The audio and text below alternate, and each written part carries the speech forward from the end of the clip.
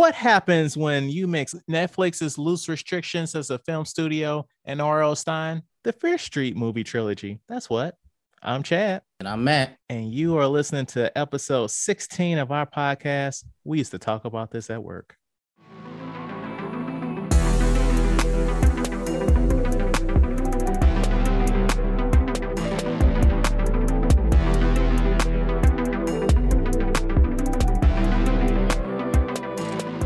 So Matt, it's been a good week, man.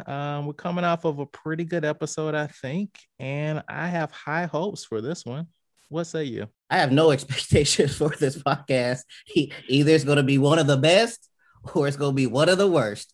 So rude, man. We're back with two new guests, and you can't be telling them that you feel like they're not going to do well this week. That's just rude, man. No, I led with it's going to be one of the bursts first. I gave them the good part first. All right. So this week we are joined by Melissa and Michael. These are two people that I found on Reddit to help us talk about this week's topic, Fear Street. They both have some familiarity with the book series. So I want them to come on and, just tell us like what the difference is and, their perspective on some things. So, Melissa, why don't you tell us who you are? And then, Michael, why don't you tell us who you are? Hi, guys. It's the first time to ever guest in a podcast. So anyway, I'm based in Manila. I'm in the Philippines. And I'm a writer for work. And I'm a huge pop culture fan. So maybe that's why I'm really into the movies and the books of Fear Street. Okay, and Michael, who are you? All right, I'm Michael. I am a horror movie book enthusiast, as well as a stage actor, director, and educator. Currently on hiatus, though. Thank you, COVID. Like I said, really big on horror movies and horror books have been since I was a kid, and that's what kind of drew me to these movies. Okay.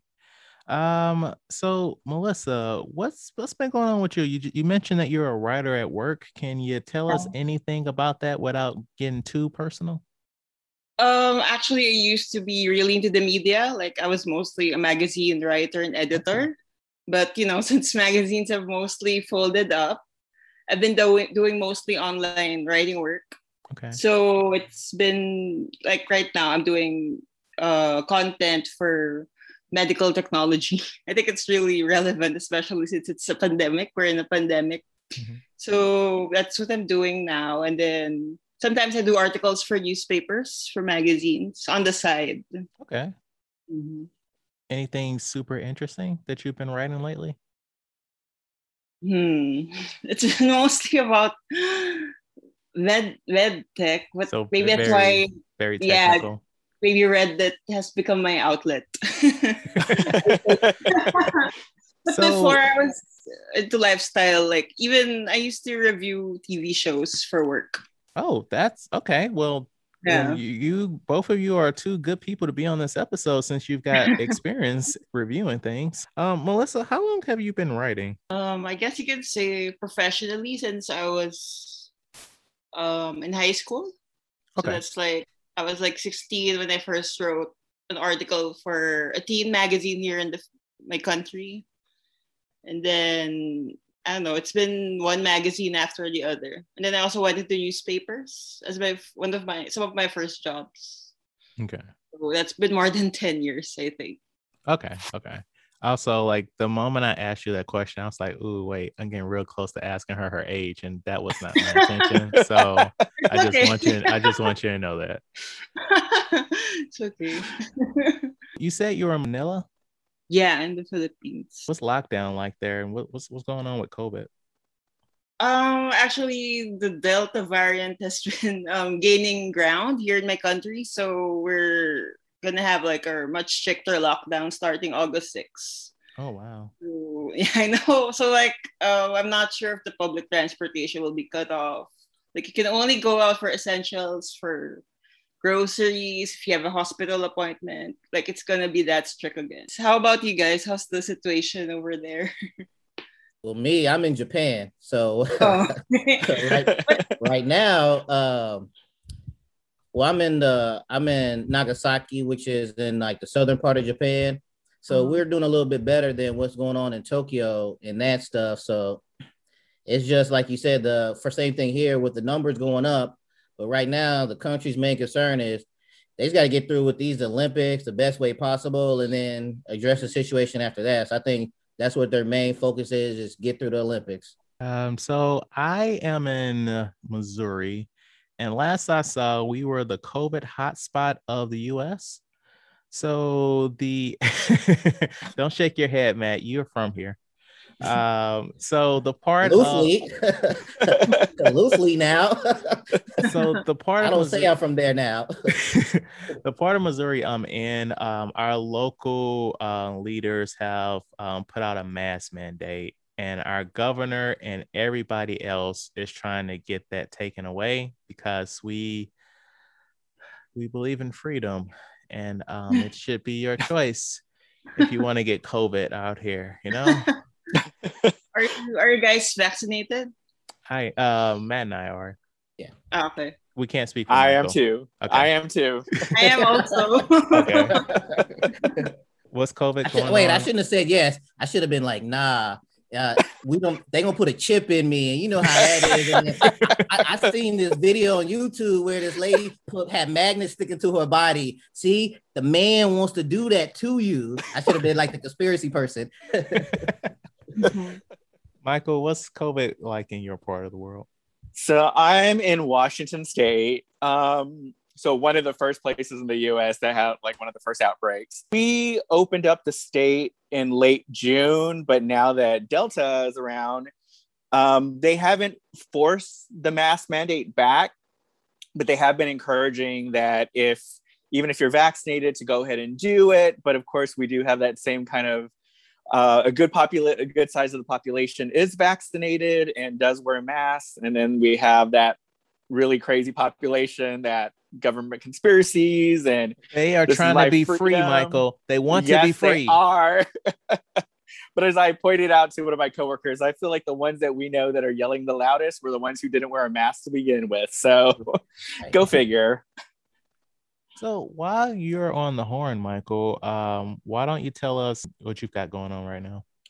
Okay. Other than work, which is not that exciting right now, I have been brainstorming for a murder mystery party for a local coffee shop, actually. We just had a coffee shop open up in the area that is the community I'm in, it's the first Black Latino owned coffee shop.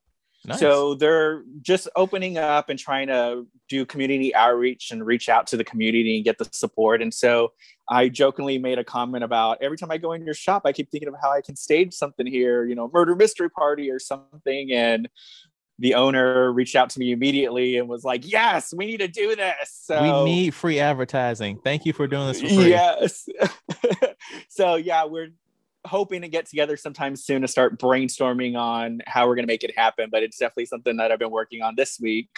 And then I'm also been working on trying to plan for my next episode of my podcast and see how that goes. Tell us about your podcast, Michael. Sure. So I have a theater podcast called The Green Room, which originally started as a kind of a backstage look at how things are run in theater. It was originally catered towards teen actors, but it's kind of opened up to just the general population. Mm-hmm. And it's just kind of giving an idea of the things that happen behind the scenes and giving people kind of that backstage look of all the craziness that happens and why certain things happen when you go to audition for a show and that kind of stuff. All right. So I'm going to admit that I was a bad host because we met on Reddit and we were chatting, but I never clicked on your profile to see anything that you posted. And so when you added to the outline a couple hours ago, I was like, oh, this dude has a podcast. Huh. And so right before we started recording, I looked up your podcast. I'm like, okay, interesting topics. He's got a trailer. All right, let me get a feel for what's going on here. And then it said that the trailer for your podcast is 37 minutes long. And I'm like, this is an episode, man. Yeah, that was a little bit of a goof. Yeah. Haven't really done like the official trailer yet. So it's been linking to one of the episodes. So it's one really extended trailer. Let me tell you, it's the full episode. So how long have you been in theater? So I've been doing theater for over 20 years. I've been doing it since I was around 11 or 12 years old. Okay. Did it as a kid, mostly acting. And then once I got out of high school, I started focusing a little more on directing and teaching. Did a summer camp, and the person who used to do the drama department for the summer camp eventually moved, and she was like, you need to take over. And at that point, my directing teaching career kind of started. So Matt, what's been going on, man? Like typhoon season, you over here texting me before we started talking about, oh man, my power might go out. Like, what's going on, man? Are you safe? I mean, it's typhoon season, so you never know what's gonna happen. It was storming hard, and you know where I live at, I'm right by the ocean. Yeah. And the power was the signal was out for the TV, so I didn't know if we was gonna do it. But right now it's clear. But so it's gonna be like this for the next couple weeks, 2-3 weeks, 4 weeks for typhoon season. And it's just something that it's got to deal with. Because last year was the first time I had to deal with the typhoon when a typhoon came. And it was like, you see how they do in like Florida, where they like board up walls and everything. So we had to put tape on the windows for like, just in case it breaks and stuff. We had to sleep in our hallway because that's how loud the wind and the rain was. Because, you know, that was the only place we can do that was big enough for all of us to sleep, as far as with no windows or anything else like that. So speaking of water, my daughter, she's a little bit over 1 year old now. And the other day I gave her a bath for the first time. Normally my wife and I, and, you know, I'll like hold her, you know, just make sure she doesn't like try and drown herself while, you know, my wife cleans her. But, you know. Oh, I thought you was going to say that was your first time giving her a bath because you was on that Ashton Kutcher type of thing. What you mean? What's he on? Him and Miley Kunis said that they don't give their kids baths only when they're dirty, visibly dirty. That's gross. I mean, thought you was on that celebrity type of stuff. I mean, technically that's how it works, because like almost every day she comes home from daycare, she's just covered in food, because it's like she doesn't. Oh, okay. You don't use your hands to eat, huh? You use your whole face and your hair. That's how you eat food. What are we doing here? So so it went better than I thought it would, but there were many times where she's like, okay, Dad, so I should dunk my whole face in this water, right? That's what we're doing right now. I need to kill myself. Like, stop. Like, but yeah, that it went well. And also, so I was feeding her dinner, and it's like every now and again she'll do this weird thing where she kind of like stares behind me, and I'm like, and I turn, I'm like, there's nothing there, and I'm like, it always reminds me of like a horror movie where like, okay, this child can see this creature creeping up on me, but I can't. Like, it's just like she's so fixated with something behind me, and I'm like, what are you looking at? Do you believe in ghosts and stuff? Have we ever talked about this? We haven't. I mean, I guess this is a kind of a good episode to talk about this, and we can expand it to everybody. I honestly would like to think that there is more out there than we can perceive. So I'm not saying I don't believe in ghosts, but I'm not saying that if there's some spooky stuff happening, I'm not going to say, oh, no, that can't be ghosts. I wouldn't be that guy in the movie. I'm all in on ghosts. Okay. All in. When I was here in Japan before, when I was stationed here, we had an apartment, and it was just me and my other friend. And when he had duty, for people who don't know, duty is when you have to stay on the ship. You can't go out to your home or whatever. So it was just us two, and we live in a small Japanese apartment. So it's no bigger than like a US style living room, basically. So it's small, you know where things there. So I know 100% he has duty today. It's just me. So I'm in my room and I hear like a plastic bag rustling. So then I open up the door, ain't nothing there. Close the door, I hear the bag rustling. I open the door, ain't nobody there. I'm walking around, everything's good. So I go back into my room. Third time I hear the bag rustling, I'm about to just leave it be. I've seen enough horror movies. Ain't no need for me to go check. Whatever's out there is gonna be out there. So and then, go ahead. You didn't think you were being pranked? By who? Who else is there? You didn't have other friends? No, at this time I knew one of it's just me. It's because not roommates, friends. Friends no. Like, oh, okay. It's just 100%. It's just me. So the next time that I had duty and my friend was there, same thing happened to him. So my girlfriend at the time, wife now, she brought one of her friends over to our apartment a couple weeks later. First time she's ever been there. And right before she was about to walk through, she stopped and she said something about how bad energy, ghost type of thing. Like she felt it before she came in. Okay. So before she would come in, she poured like salt on the like outside of the front door area. And I guess that's supposed to help protect from ghosts and stuff. I mean, have you never seen an episode of Supernatural? No. Okay. Is that so? That's a thing. It's all there, all 15 seasons. It's all there. Oh. So, but yeah, so then after that, no more bag wrestling. Okay. Michael, what's your take on ghosts? I am definitely a believer as well. I grew up in a Latino household as well as on the Mexican-Texas border. So down there, like ghosts and that kind of stuff does it exist? It does exist kind of thing. And I've had some weird things. I mean, I had a similar experience as well where after I moved out of Texas, I moved to California and I was living in an apartment down there. And you would hear noises when you were by yourself in the apartment, like doors opening or the sliding glass door opening. And then you would go check and either a cabinet was open or you would hear the noise and then you'd go and there wouldn't be anything moved. So you would just kind of question it for a while. And there was one day where I was home alone and I kept hearing kind of the same thing, like a rustling sound from the kitchen area. And I was kind of hesitant to go in. And then finally there was just this like boom. And so I went into the kitchen and the trash can was just in the middle of the kitchen, turned over, and there was just trash everywhere. And it was kind of one of those moments where I was like, okay, whatever. Like, I'm going to nope out of here. Not going to deal with this right now. Like, obviously something's pissed off at me or it's just annoyed that I wasn't paying attention. And I'm just going to be like, okay, you got me. I'm spooked. Okay, moving on now.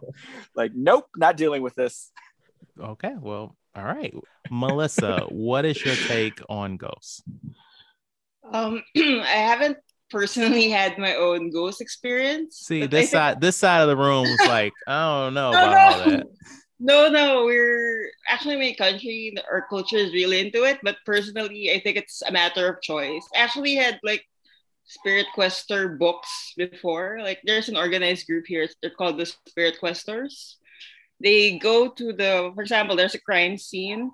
They go there, they try to talk to spirits. I think they're actually legit because some of my teachers from college were part of them. So like they've had experiences with spirit portals, with really communicating with spirits who were murdered or who were part of like or who were victimized during crimes. Okay. Or they try to help some spirits move on. So I think I was reading some of their books, and I think from what I gathered from there, all of us have the ability to see or feel the paranormal. It's just a matter of choice. And for me personally, I'm not brave enough to right to face that, right? So like if I have enough stress in my real life. But I have some relatives, like even when they travel around the world, they see things, or for example, they go to funerals. Mm-hmm. Like they saw my grandmother when she passed away, things like that. But me personally, I try not to, and I haven't had. No, you saying that reminded me, like my mom's always telling me about like how she has dreams about deceased relatives that tell her like very relevant things that she should not know. So I mean, like I said, I'm not totally against like ghosts. I just haven't had any experiences to make me personally believe, but it's not out the question for me. True. Same with me. Thinking about the whole death thing, when I first moved to Japan, we were staying with my wife's parents. Oh, my wife is Japanese. and her parents. And the room that her grandmother used to sleep in, we were staying in that room. And have you ever experienced this where like you're sleeping and you're trying to wake up, but you can't because there's something on top of your chest and you can't move? Yeah, like sleep paralysis. Yes, I was getting that for like every night for like a week, and I couldn't explain it to where like, and the wife is next to me and she could like feel like I'm moving, and like she had to like literally wake up because like I'm trying to move, but it's like, and I was thinking that it was something about her grandmother being in this room or something like that. But like, what is the reason for what's the specific reason for sleep paralysis? Because I know I've heard different stuff like a medical thing, this is why it happens, but also heard like a spiritual thing where like, I forget the type of word, but it's like there's a ghost or a woman on your chest for like, that's the reason why you can't move or something like that. So, but I just remember like that was a room that her grandmother slept in and everything. And that was the only time I've ever experienced that in my life was when we slept in that room. Like, I know scientifically, I think I've read that it's pretty much when you wake up, like your body wakes up before your brain's fully woken up. And so you're still in a kind of a semi-dream state. But I do know, like, traditionally in like spiritual terms, I think they used to call it back in the day in some cultures the old hag syndrome, because it was the idea that there was that's what I was thinking of. Yeah, that demonic spirit like sitting on your chest, just holding you down and kind of preventing you from breathing and waking up. So now we're going to transition to the movie portion of this week's episode, and we will be talking about Fear Street 1994, 1978, and 1666. Hello? Still alive. Who is this? It's happening again. Shadyside, a history of horror, has earned it the nickname Killer Capital USA. These massacres happen in Shadyside over and over. You were the only person who survived. How do we end this? You have to go back to where it all started. If they want a witch, Witches! Witches! I will curse this town forever. It's been 3 centuries. It stops here. It stops with us. This series is essentially the story of Sarah Fear and the repercussions of the way in which she died. In the town of Shadyside, there is a curse by Sarah the Witch, where every few years she will possess someone and they will go on a murder spree. In the first movie, you follow Dina, her brother, and 2 friends as they think they have been marked for attack by Sarah. In reality, Dina's girlfriend Sam bled where Sarah's body was buried, and the various previous maniacs are coming to kill her. They find out that during a rampage back in 1978, there was one survivor. They try and call her while being attacked, but she doesn't answer. The way they figure out how to get around the killers coming from Sam is that they intentionally kill her and then revive her. But sadly, 2 of Dina's friends die in the process. All seems well until at the end of the movie, Sam seems to have become one of the people on a murderous rampage, and Dina and her brother seek out C. Berman, aka Ziggy, the survivor back in 1978. She tells a story about how she was at a summer camp and she fell for who would later become the sheriff of Sunnyside and the massacre that occurred. Her sister ended up dying, and they discovered where Sarah's hand was buried, which is not with her whole body. Legend says if you put her hand back with her body, the curse will be broken. At the end of the second movie, Dina returns the hand with the body. Her nose bleeds on the Sarah's remains, and she has a flashback to 1666. In that flashback, we learn that Sarah was a lesbian. Someone saw her kissing another woman and brings it up to the town, and they ostracize her. At the same time, the crops start dying, so they blame her for it. Eventually, the priest in the town becomes the first person to go on a murderous rampage and kills 12 children before being murdered himself. Sarah gets accused of being a witch, and she discovers that the person that put a curse on the town is the descendant of the sheriff in 1994. It turns out members of his family have been choosing people to become possessed, and go on murder sprees to bring good fortune to their family. In the present day, Sarah, her brother, Ziggy, and the janitor of the local mall end up killing the chef and breaking the curse. But sadly, the book that gives instructions on how to perform the ritual was taken in the end credit scene. Melissa, please tell us your thoughts on these movies. Personally, I really like them. Like, I'm obsessed right now. Actually had low expectations. Like, I was thinking it might be generic or it might not live up to the books because I was a huge fan of the books as a child. So I was, but now seeing all three, how they're interconnected, I thought they were really great. Like, they were slashers, but at the same time they gave important messages on inclusivity. Even it's cheesy, but there's the love message there. And I thought story wise, like the themes from the books were present. Like there was the witchcraft, there was the possession, there was the evil spirit. It can't be an R.L. Stine book if there's no possession or if there's no evil spirit. So I think those themes are there, but I think they were reinvented it in a very clever way. I do have my nitpicks as a reader though, because I know it's not perfect. And there were some inconsistencies with the stories from the books. And I felt that there were stories from the books that could have been, since they're inconsistent with the movies, I wonder if they're ever gonna do those stories from the books at all. Right. So I guess that's my nitpick. But overall, I think in terms of story, in terms of even the stars they casted and the chemistry of the cast with one another, and even when it came to the final reveal, even if that broke my heart. The final reveal that the sheriff was a bad guy? Yeah, because, I was rooting for Ziggy and Nick. Yeah. In the second movie, like, I really found Sadie and Ted, like, I think they really had great chemistry together. So they were my ship. So when I found out that, although I think there were some people guessing it in comments that it was the goods all along. But, I was like hoping that maybe if it was a good, like it would be Will, his brother. But there wasn't enough character development for Will. In the second movie, he's in like one scene in the first movie. Like he was howling for most of his part. So it can't be him.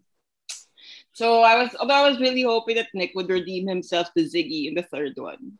Right. But overall, I think they really made a solid story, and I think it was ambitious that it's a trilogy and they shot it in one go. But I think the director, Lee Janiak, she made it work. Like, she really made it work.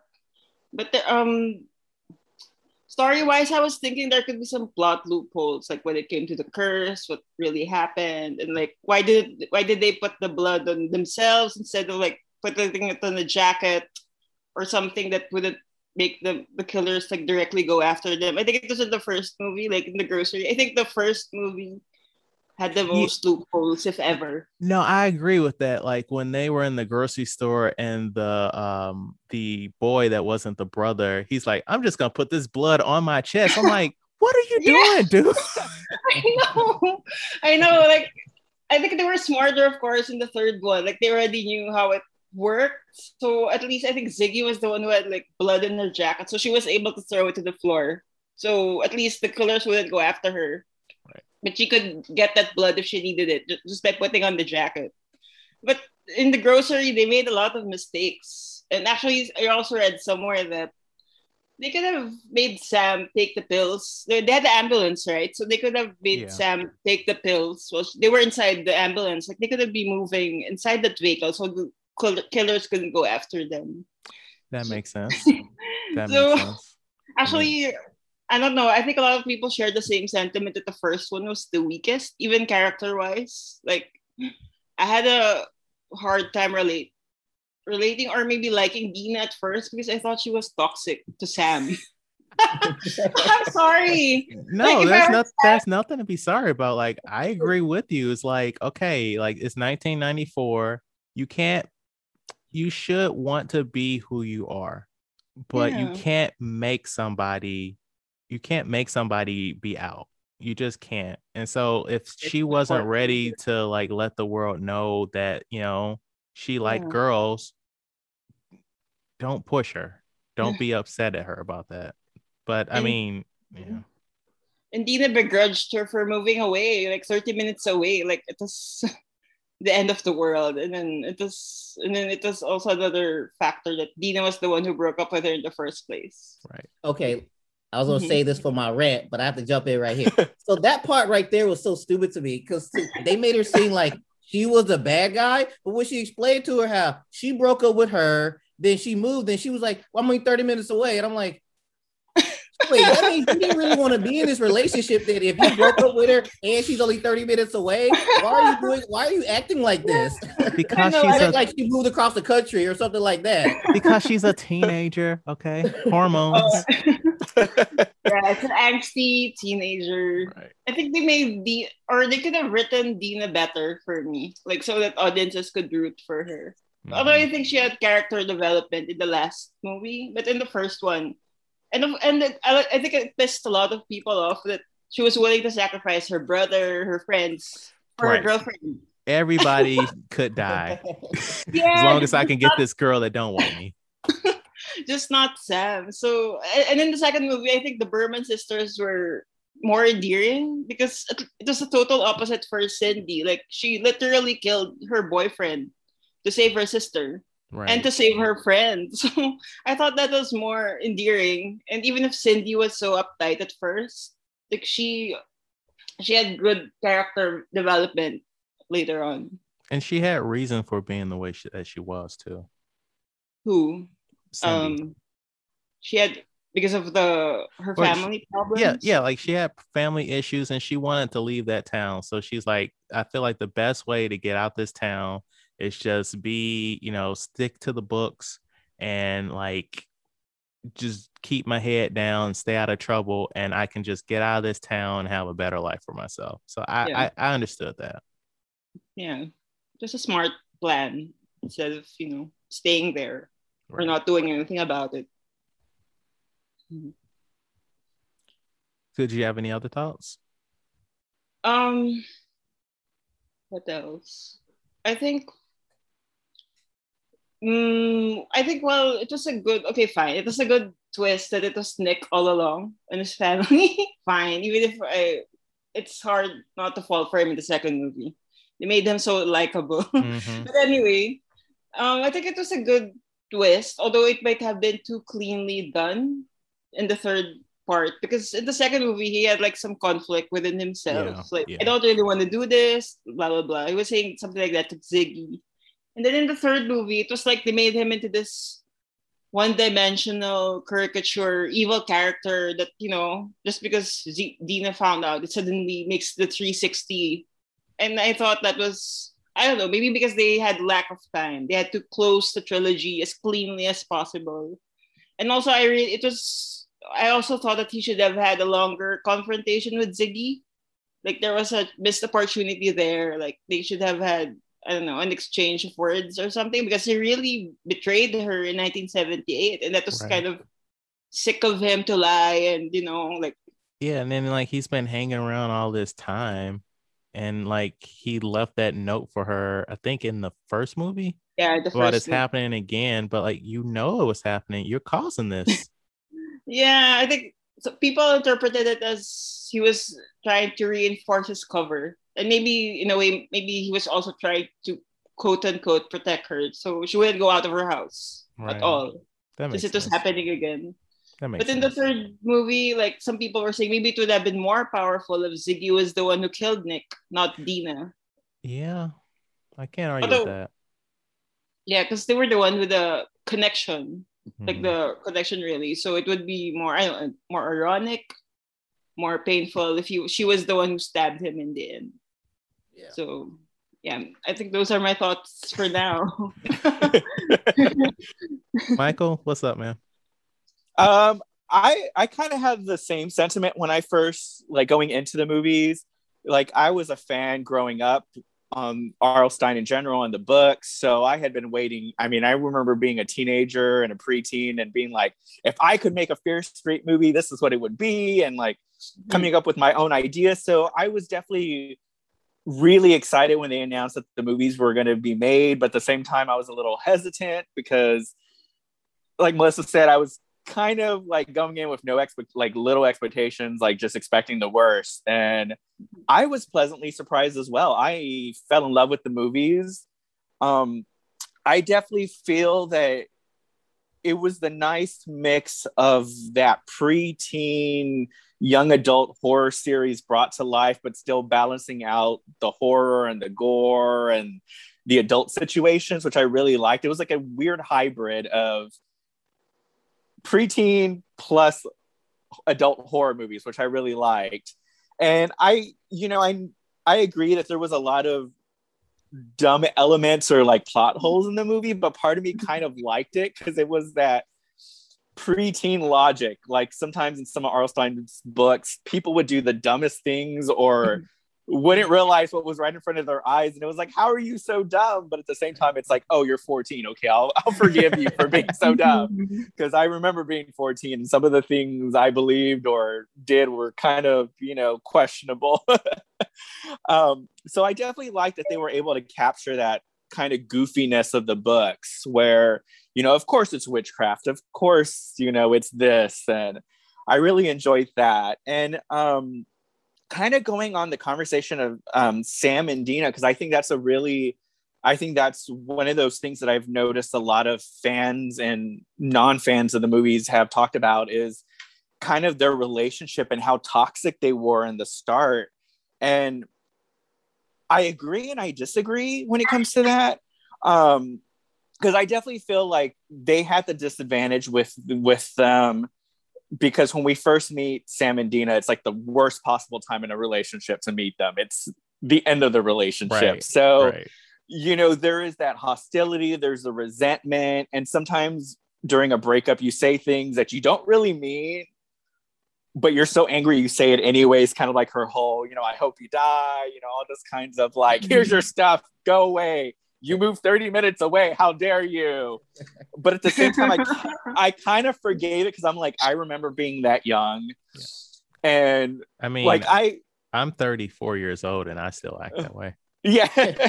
I'm 38 and I still do the same.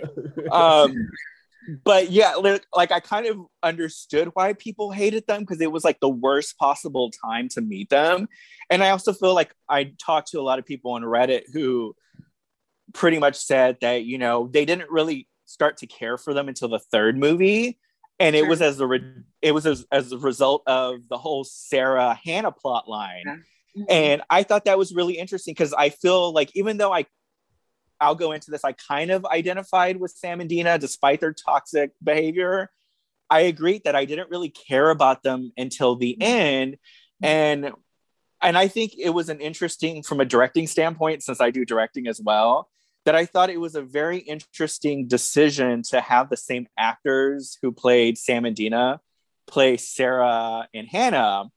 And I feel like part of the reason was they did want to make us care for them eventually. And they used that relationship to kind of make us care about Sam and Dina by using the same actors. Because I love with Sarah and Hannah, we meet them at the best possible point, falling in love. And so we see them kind of form this relationship that we know is doomed from the start, because we know things are not going to go well. We know something's going to happen to Sarah. We know she's eventually going to be hung. And so we know it's not going to end well. So I felt like by using the same actors, when that relationship doesn't happen, now we're rooting for Sam and Dina, because now we're like, okay, Sarah and Hannah weren't able to have their happy ending. They weren't able to kiss in daylight. They weren't able to do all these things. They could possibly do it. So now we have to root for them. Now we want them to win and defeat the evil, because they're going to be the happy ending to the love story that couldn't have a happy ending. So I thought I feel like it was a conscious decision, but at the same time, it was still, as someone watching the movie, it was kind of like, oh man, like they are kind of toxic at the start. Like, how am I going to root for them? Like, that's a good point that you made, because when I started, now I have no reference to the books or anything, so I just went in cold and I watched it, and I was wondering why they put the same actors in for that time.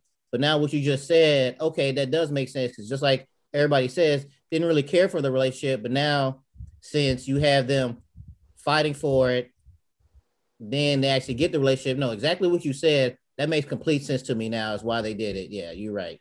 So I never thought about that either, Michael. Like, I do like that aspect of it, but I was saving this for my part, but I feel like they wasted every other actor that they had come back from the first two parts to play in 1666.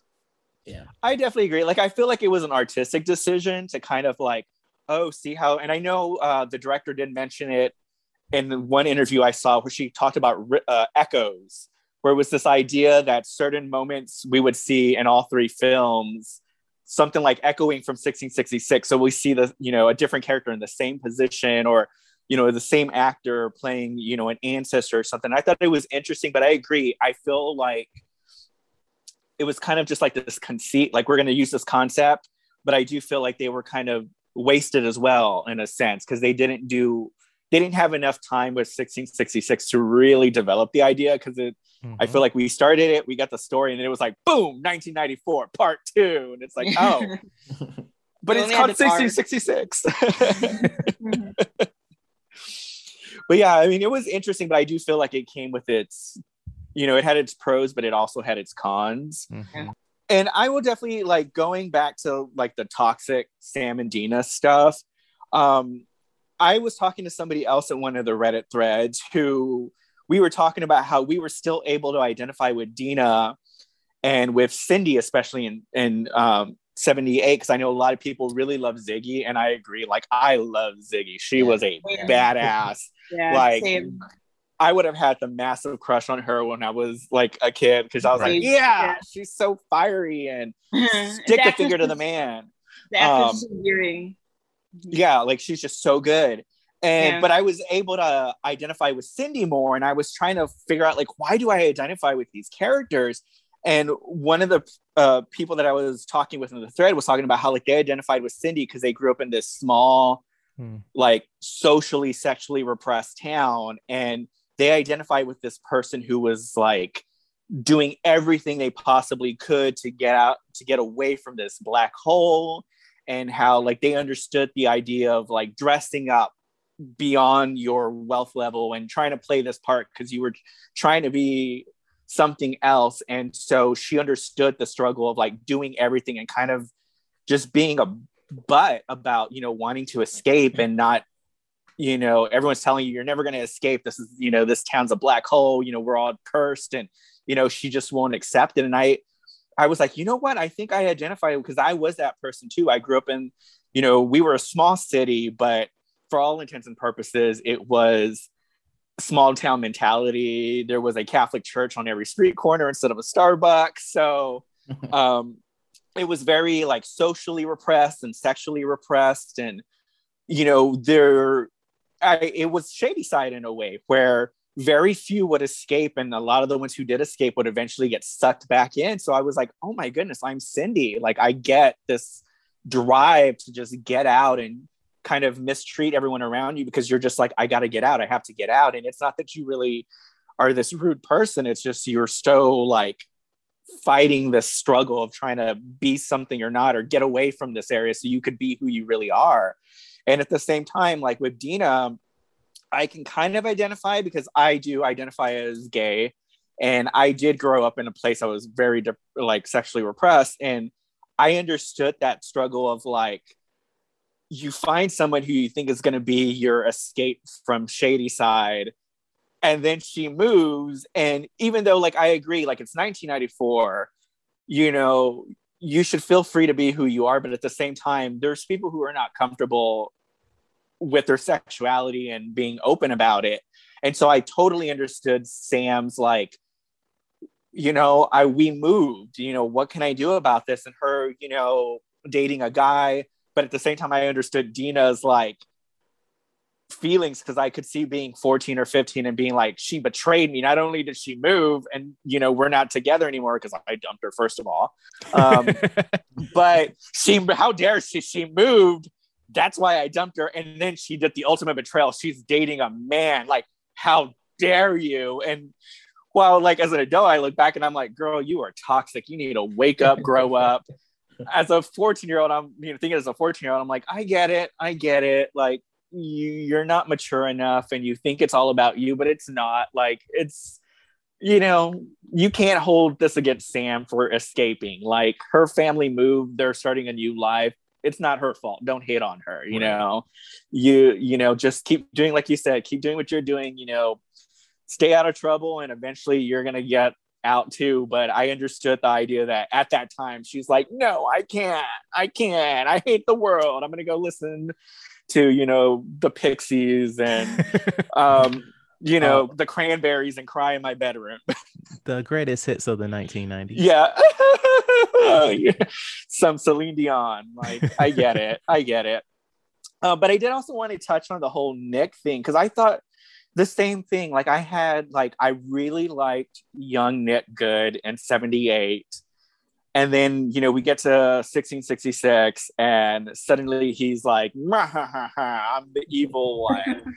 And like, I kind of like that, he is just kind of evil, but I also did like that there were those moments of humanity in the second one, where you do want them to have a happy ending, and you just don't get it. And, like one thing I'll say, like part of me wonders if that was also a conscious decision where, we meet Nick in 78, but we're meeting Nick through Ziggy's point of view, where, we're seeing what she believes about Nick, right. And it's what she perfect wanted to see. Wanted to see. He reads Stephen King, and he's so nice. He's so nice and he's cute. He was the knight in shining armor to her. Exactly. And then we see him in 1666, and suddenly it's like, oh, he's not a good guy. He's not good as evil. But it makes you kind of rethink everything you saw in 78. And like, there were certain things that I questioned too, like, well, why did he leave adult Ziggy the note like it's happening again? Like you said, like, you're the one doing this. Like, of course it's happening again, but why are you warning her? And part of me wonders, and this is what kind of makes him such a good villain, if it was him kind of gaslighting her. Yeah. Because like part of me wonders, like, we meet him in 78 and we think they're going to have this great friendship, but Ziggy makes it clear at the end of 78 that she wasn't able to see him since that night. And it's like, oh, well, you would think they would keep in touch or something, but she talks about how, like, because he had his destiny to fulfill and he was going to become sheriff, and, he didn't say, like, this is what happened. It was the witch, he didn't cover for her or anything.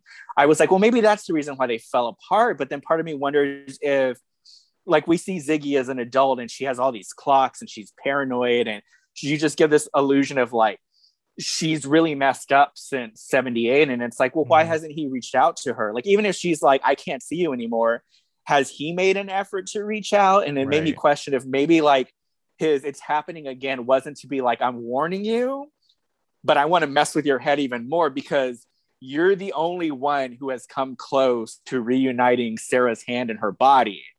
And you could have put her into this curse. And now it's happening again.